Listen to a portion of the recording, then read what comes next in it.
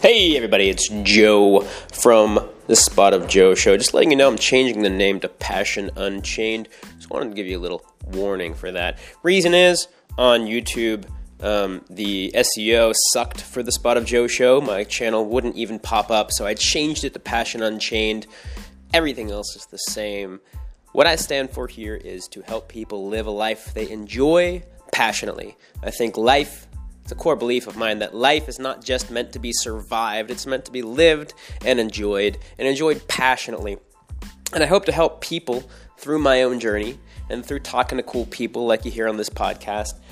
I am really excited to get a lot of interesting people on who have passionate lives. That's one thing I look for in my guests, and do cool things. So without further ado, here is today's episode.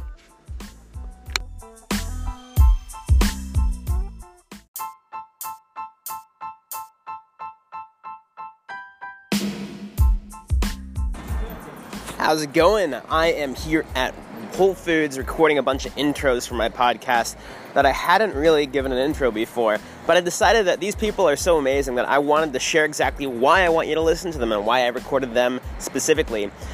This episode is an interview with my good friend, Dennis Mortensen. I met his PR agent a while ago at the first annual Propeller Festival. Back then it was called Propellify in Hoboken, New Jersey for entrepreneurs. Gary Vee was going to speak. And there were two stages, and I actually chose not to see Gary Vee. I chose to see this guy talking about AI and how AI is an opportunity to help us with life. And I actually talk about AI with my most recent interviewee as well, Joseph Zachary Fields. That's episode number 22. You should check that one out. They both have very different, drastically different views on AI. And one thing I loved about Dennis Mortensen is I actually interviewed him once at his office in New York City on Broadway Street. Went up. I was really intimidated. He's the CEO of a tech company, but he was one of the most friendly people I've ever met. Really humble, really friendly, really, really passionate. I wrote a lot of articles about him a while ago on the website, the Renaissance Man Network. That's the renmannet.work. The renmannet.work is going to be in the intro, too, after I do this little intro. And I wanted to get him on because he talks a lot about some core skills when it comes to living passionately and living freely, including integrating your life. We talk a lot about this in this interview as well. Not just integrating your life, but also knowing why you want to do something and doing it because you want to, doing it because you feel it's necessary to do. Those are some of the things that I talk about with Dennis Mortensen, and as successful as he is and as controlled and calm as he is, I think he's one of the most passionate people I've ever met. And I really wanted to get him on here to help you understand some of the core values and mindsets of living a passionate life. This guy is a master at it. Without further ado, here's a 4-minute intro, generic intro I put in front of all my episodes so you understand what the whole channel's about. After the specific intro, after which I'm going to go directly into my interview with the CEO of X.AI, Dennis Mortensen.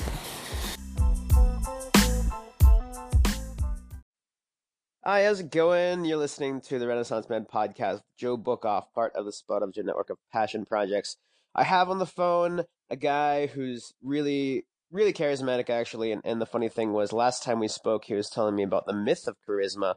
And you'll see the article on that in the description that I wrote about that interaction with this guy. His name is Dennis Mortensen.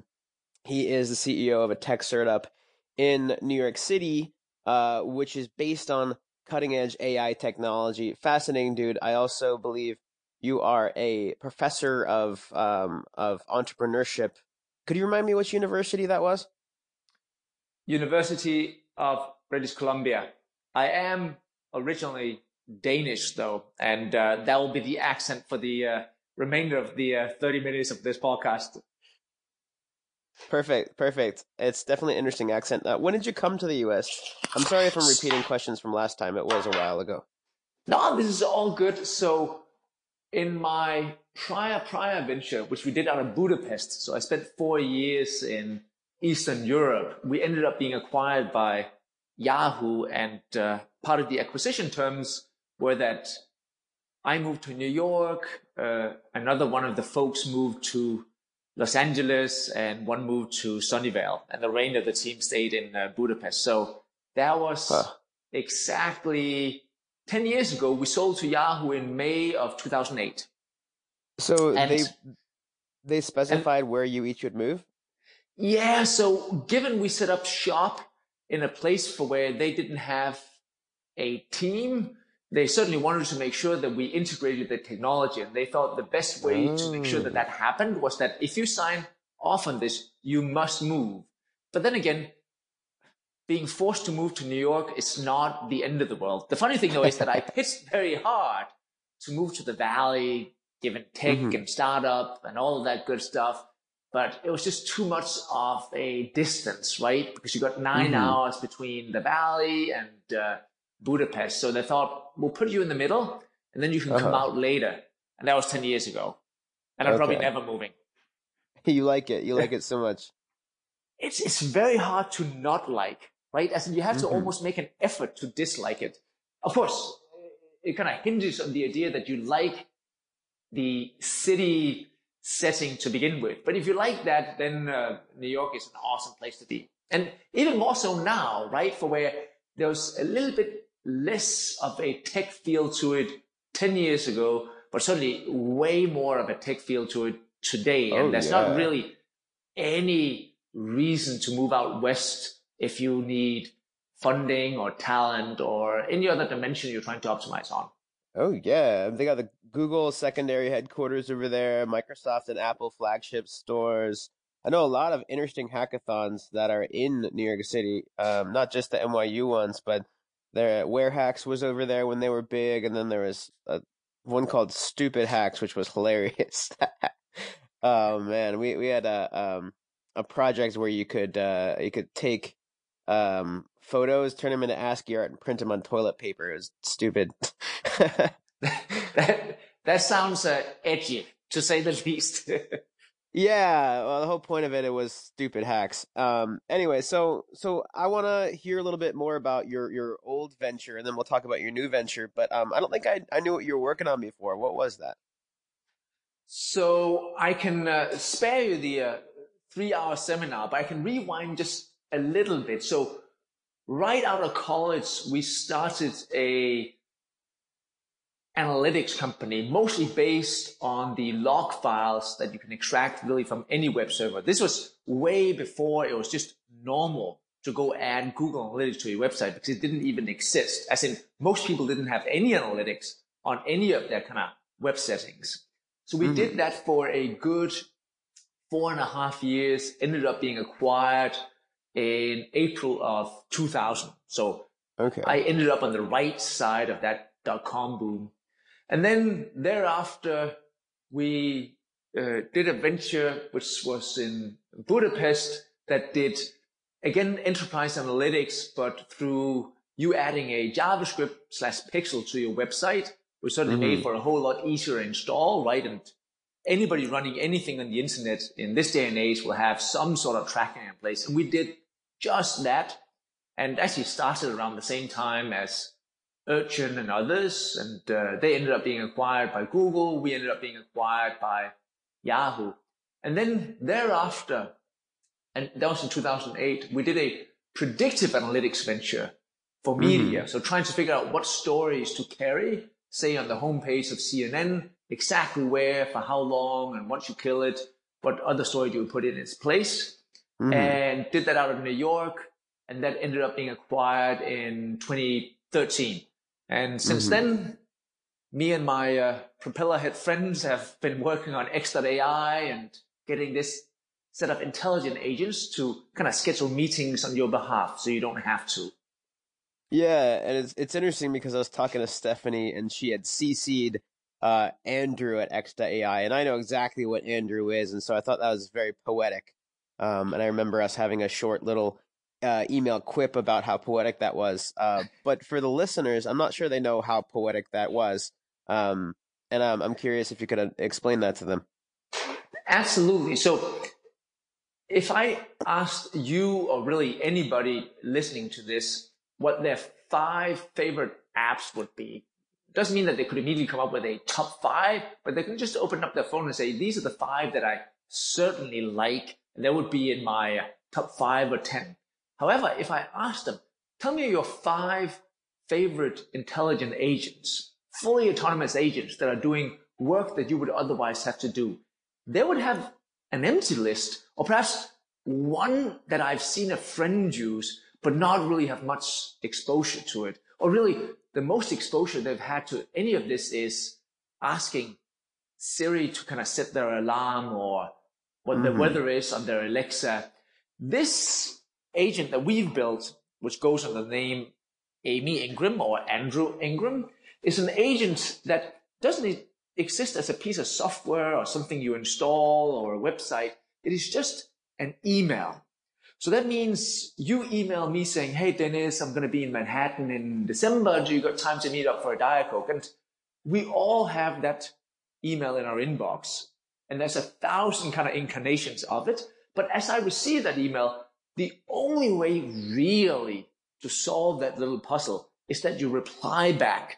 And then that email ping pong starts, right? I say, sure, when are you going to be here? You say, week of December 10th. I say, sure, can we do Monday afternoon? You say, sure, it needs to be after 4. I say, that's fine, let's do 4:30 at my office.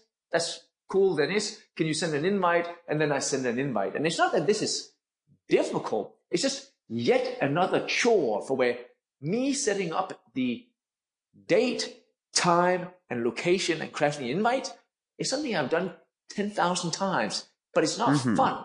Meeting up with you, that's the fun part. So our product is one for where when I receive that email, I can simply just reply back. Like I have a human assistant say, you know what? Yeah, we should meet up. I have CC'd in Amy, and she can help put something on my calendar while you're here. I click send.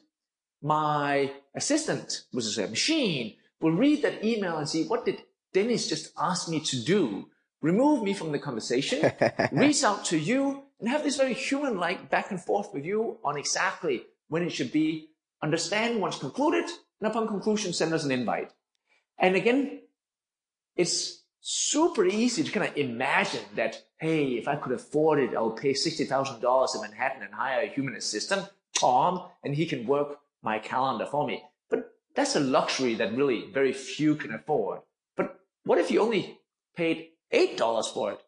Then it's just not a luxury. Then it's really just a piece of software that comes along with all the other things that you have to kind of make your workday kind of end up a little bit more positive than before. So that's us. Or that's the last 4.5 years of my life right there. Yeah, and it's interesting. I really like hearing your tone of voice because it's kind of clear you're passionate about this. Actually, it's quite clear you're passionate about this. And I've actually used Amy before. I think when we first met, I signed up shortly after we had the first interview, and it ended up that I definitely liked it. It was so nice to be like, hey, I'll have my assistant schedule this for you, and then people were like, oh, assistant, and I suddenly seemed more important, which was kind of awesome. And not just that, but it also freed up my life to be more convenient, more focus on my passions. Because on the Renaissance Man podcast, we talk a lot about that. We talk a lot about making a life that's passionate and that frees yourself to have more time for the things that you enjoy, frees yourself to have more money, etc. And this is a tool that I think is really passionate. But not only that, I remember a couple of things from our other interview about some ways that you incorporate passion into your life. And I remember you saying that you integrate your family life and your work life in a way. And could you talk more about that? Sure. So there's certainly two schools of thought, right? There's the assumed idea that it's by far best to separate your work life and your personal life. And if they overlap, you somehow failed, or you're failing one or the other. And I'm not so sure that that is the only way to look at it. So I have a different perspective, which is that you should not try to separate the two. As in, if you're even trying to separate the two, you might be suggesting that one is better or worse than the other, and I must make sure to kind of prioritize one over the other. And if that is the case, you might actually just have either a shitty job and or a shitty personal life. And perhaps if one of those two things are true, you should optimize on that instead of trying to separate the two. So my setting has always been one for where I would not sit here and try to figure out which bucket each of my activities belong to. I live one life and I want it to be a good one. So I mix them together. And the way you can do that is not just to say, I mix them together, which is some sort of justification for me working long hours and not really being at home. That would be stupid. But it's one for where if they are indeed one, that means we have shared goals. And in that setting, that means I'm very eager to bring my wife, kids, and family to work, not as visitors, but as active participants. Because I certainly don't want to go to work and pitch all day long, sell people as hard as I can to see what I see, then come home a little bit tired, and then have to start over again, justifying why did you do the hours? Why can't you come to this particular thing next week? And so on and so forth. I said, that shouldn't be a battle. That should be immediately understood that, we've done these things together. So I get it why you need to go to this thing on the West Coast. And it's as in, I was there, I saw it, and there's no really other outcome. So I bring them in for really kind of intimate things, meaning I've brought my daughters to pitch meetings with venture capitalists, which is actually a good little hack, because if I go back and think about some of these settings, there'll be a set of VCs. Then at that point in time, years back, they're growing older now, some sort of 7-year-old little girl with, pen and paper taking notes, and then me kind of trying to pitch some venture. And they will be kind of confused as in, Dennis is either really fucking cocky or stupid. And I'm not sure what it is. And then as they're trying to figure that out, what is she writing down? What notes is she taking? She's writing when I'm saying something. Can I see in her notebook? So the whole thing just kind of worked in my favor, for where they were slightly baffled by, what is going on here? But that's just a good little story. But just in general, I really bring them in and I run through, whether that is a presentation or if I do a talk, I invite them to it, or if I have to travel. Certainly now when my kids are getting older, I can bring my wife and we can kind of do a 2-day trip, and that's that. And it turns into kind of a mini kind of good work experience and a dinner at night. And she can kind of go see me pitch my business and vice versa. So it just works quite well. And I never felt I've had to kind of start selling all over again at 8 p.m. to 11 p.m., which is just not right. No, and I love that. It's very similar to another concept that I like to talk about, which is making your life like a soup. It's like, is your life an ice tray where everything's separate, or is it like ramen, like a soup where in ramen you have this amazing little like hard-boiled egg that's steeped in pork juice, and then you have the seaweed and the udon noodles and the broth, and they're all different things, but they're all harmonizing with each other in the same bowl. And that's the way I like to describe it. And it seems like that's exactly how you live your life, having a life of integration where things harmonize with each other rather than being separate. And I think that's a good analogy. And when you do that, which I highly recommend, make sure that you don't do it as some sort of excuse for where you can now allow yourself to prioritize things that are not as important over other things that are even more important. You do it because it is a fair backdrop of how you want to live your life. And it doesn't mean that you shouldn't be at that PTA meeting at the school with your kids, or it doesn't mean that you shouldn't go and pitch your business on the West Coast because you can't be away for more than 2 days. You just need to kind of look at, all of the kind of elements and say, what kind of life do I want to live? It's certainly not one for where I never see my family, and certainly not one for where I'm never at the office. So what life do I want to live here? And out of that, I think, comes just an honest representation of who you are. And then you course correct, right? If you kind of tilt more to one side in 1 week, and then you just tilt it back to the other side the next coming week. Yeah, that's really true. And it also helps you have more time in your day to figure out things. If you integrate a couple of things together, then you have more time to do something else that you're passionate about. And that's actually leads right into one of my next questions was before our other interview, I had gotten together a joke question. I think I told you that it was a joke question afterwards, but I didn't expect your answer. Your answer was quite informative. And I asked you what your favorite cereal was, just expecting it to be a funny little short thing, but you had a long explanation about a habit that you have that frees up some time in your day, and I'm curious if you could reiterate that. So I am one part entrepreneur and one part cereal connoisseur, and I certainly eat way too much cereal. But what it does do to me is create freedom to not mull over what do I need to eat right now. So I probably eat one box a day, and you should see my Fresh Direct orders here in New York, which is 30 some boxes, 1.5 meters high. Yeah. If I kind of stack them on top of each other, but I don't. I'm sure your daughters mind. love making forts out of them. Yes, and what I do though is I have this bowl in the morning, bowl in the afternoon, and bowl before I go to bed, and it's just part of my little ritual. And most people have this. Oh, Dennis, you must hate it by now. I can see how you squeeze out a few extra minutes in your life by doing so, but it's not about squeezing out the few extra minutes, which is lovely. I'm very happy that I get a few extra minutes, but I actually just don't mind. Of course, then there's a whole long discussion we can have about, which ones you should lean into and so on and so forth.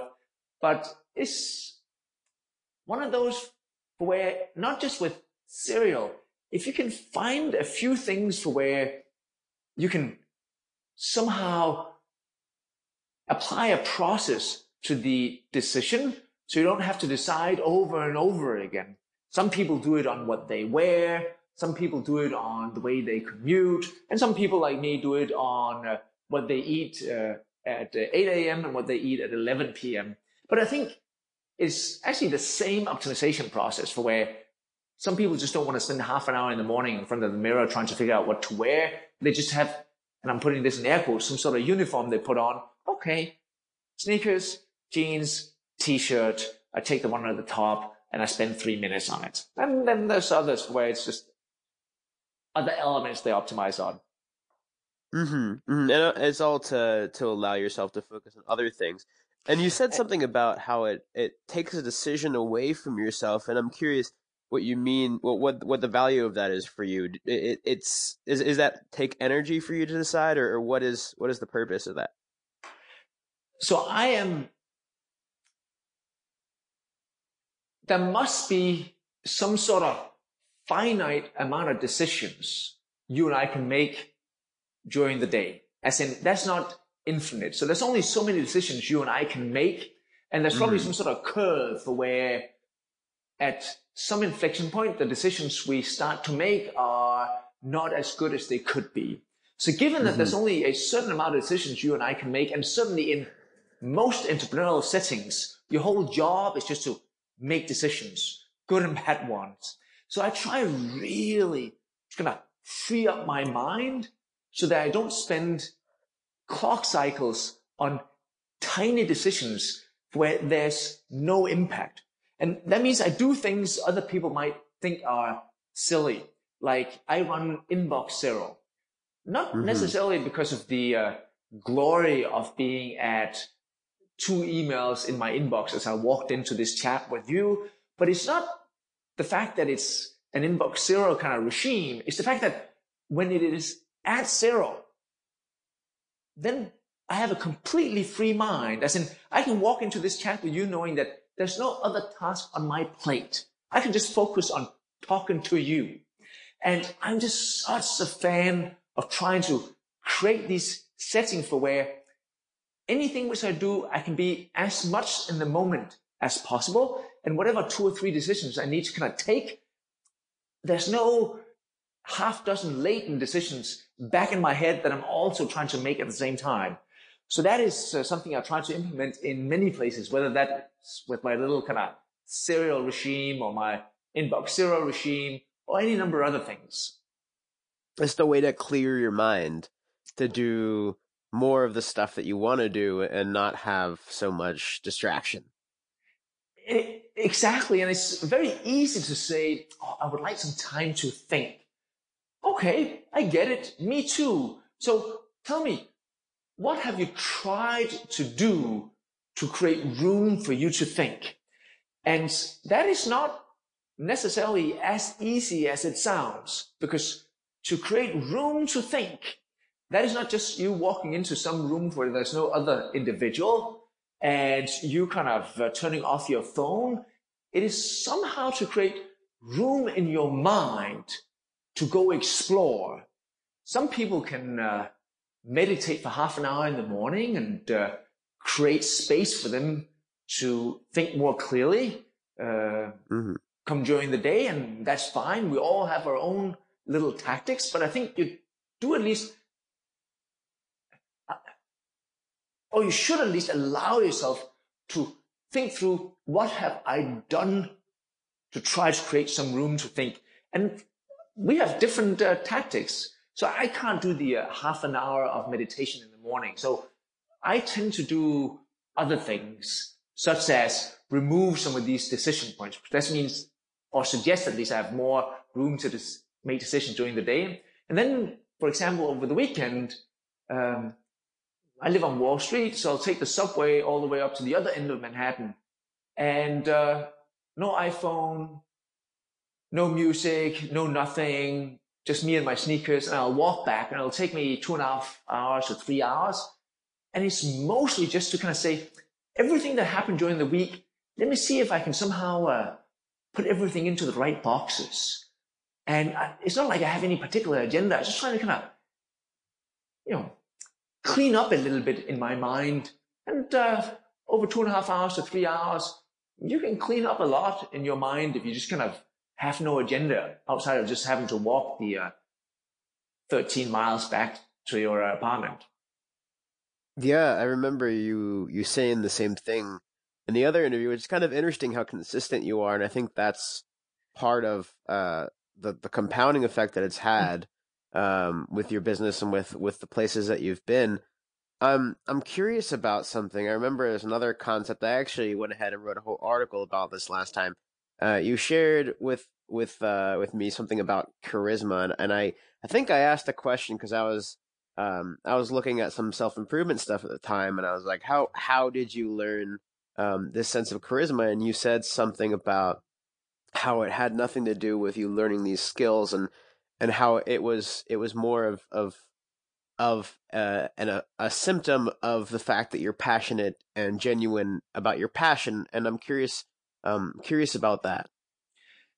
So there's certainly the idea, I think, and perhaps I'm even just making this up, but that doesn't matter if I believe it. This concept for where some set of people live in a world for where their level of happiness is the outcome of a set of interactions that's happened during the day, during the week, or during the month. And then there's another set of people for where perhaps your level of happiness isn't determined by a set of outcomes. It's just a state of mind, and you can choose to be happy. As in, you and me kind of, if you think about it, where we live, given the opportunities we have, we kind of won the lottery already. And forget about whether you made $8 or $13, live in one city over another, had an exit, did not have one, doesn't even matter. You and me kind of conceptually kind of won that lottery already. So we should choose to be happy. And if you choose to be happy, I think you're just on a good path. So that's certainly one way to think about it. And I try very actively just to choose to be happy, as in there's really a lot of friction that needs to happen before I am less happy. And I accept all of the kind of risks that comes along with, say, doing tech ventures where the most likely outcome is that we're not going to make it. We might one day not make payroll. The whole thing might just explode in our face, and that's fine. But then I also think if that's kind of your outset, there's some value in finding a set of things that you really believe in. And it doesn't have to be these kind of grand ideas from, religion and down. It could be little simple things that you believe in. It could be your venture, your product, your market, a set of customers, your team, even little things, because if you truly believe in them and you're willing to spend the time and energy in kind of pushing them forward, that is very hard to fake. As in, you can fake many things in life, and some people might not even notice. But the one thing that is certainly very difficult to fake is true and honest enthusiasm. As in, oh yeah, you can tell people, yeah, I'm very excited about this, but it is almost impossible to kind of tell people that you're excited about something and not show whether you truly are. As in, that shows. You can feel when people are being authentic. And I'm just a fan of picking some of these small things and be kind of enthusiastic about them. And especially if you start a venture, you do it really mostly because of the journey, not because of the money, because there's probably not going to be any come the end of it. So you do it because of the journey. So you should be excited about the journey. And I think most people are, and they can see that from afar. And as well, there's nothing more pleasant than being around people who care, right? The worst is to be around people definitely. who don't care. Say, how are things? I hate my job. How are things? I hate my girlfriend. How are things? I can't pay off my debt. Okay. We could work on that, but they're just not nice people to be around. And if you're friends, you should really work to kind of turn that whole thing around. But it is much more invigorating to be around people where, how's life? Life's fucking awesome. Let me tell you 2 stories over the last kind of 30 days. And you get roped into those stories almost to the extent where, hey, how can I join that? I also want to experience some of those stories. And that's how you can both hire people for your team, sell your next customer, get some investor, because why wouldn't you want to be part of some joyful kind of set of stories? Yeah. It's almost like people like being around excited people. And it's also something that I thought was really silly when it comes to a lot of the self-improvement stuff. It's like, oh, how do you attract people? Well, you look and pretend that you're passionate and happy, but you don't really need to be. You just need to put your shoulders back and speak in a really loud and clear voice and don't say, But the thing is, all those things are just symptoms of being passionate about what you're talking about. And you take any really unconfident, say you take somebody who's really unconfident, has no friends, but plays World of Warcraft all the time. You ask them to talk about, say, friends, they'll be like, oh, I don't like people, they don't like me, and I have a really sad social life. But you ask them to talk about World of Warcraft, like, oh my god, yesterday we went on a raid and it was amazing. Did you hear about this new sword? And it won't necessarily be something you're passionate about, but they're super passionate about it, and they completely change.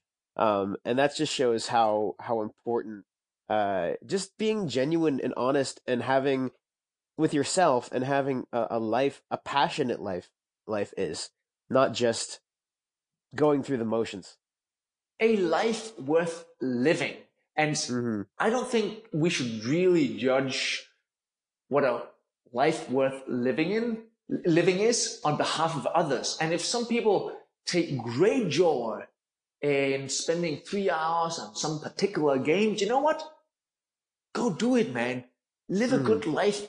Find some friends in that community. Some of them might even be virtual. Some of them might even one day be real life friends. You might actually meet up at that conference. And that is a wonderful path. But I'd much rather you be on that path where you're happy versus some other path that you and me kind of came up with. No, you be you.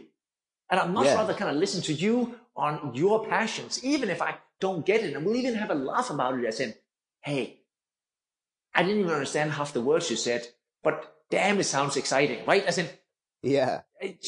and that's okay, right? Oh yeah, yeah, and it's all about figuring out the passions for you. I mean, for me, I'm a huge fan of DIY and crafting, but I know some people who are like, I hate picking up paintbrushes or I hate going to a wood shop because I can't make shit and I don't like it. And that's totally cool. And and that other person might love sushi and I hate sushi, but the fact that you have this relationship with whatever it is, it's almost like a symbiotic relationship, like a circuit. Like when you do something, you're putting energy into it, and it gives you some sort of fulfillment and energy back, and that's what I call passion. And it's hard to define but it's definitely this symbiosis with your environment. Couldn't agree more. Awesome. So I wanted to ask you if you have anything to share with the audience, anything that you want to say yourself, either about X.AI or about passion or about living an integrated lifestyle, anything at all. So here's the geek in me and leaning into what we just talked about. So this is my World of Warcraft story, given that I don't play the game, but on a different level. So Okay.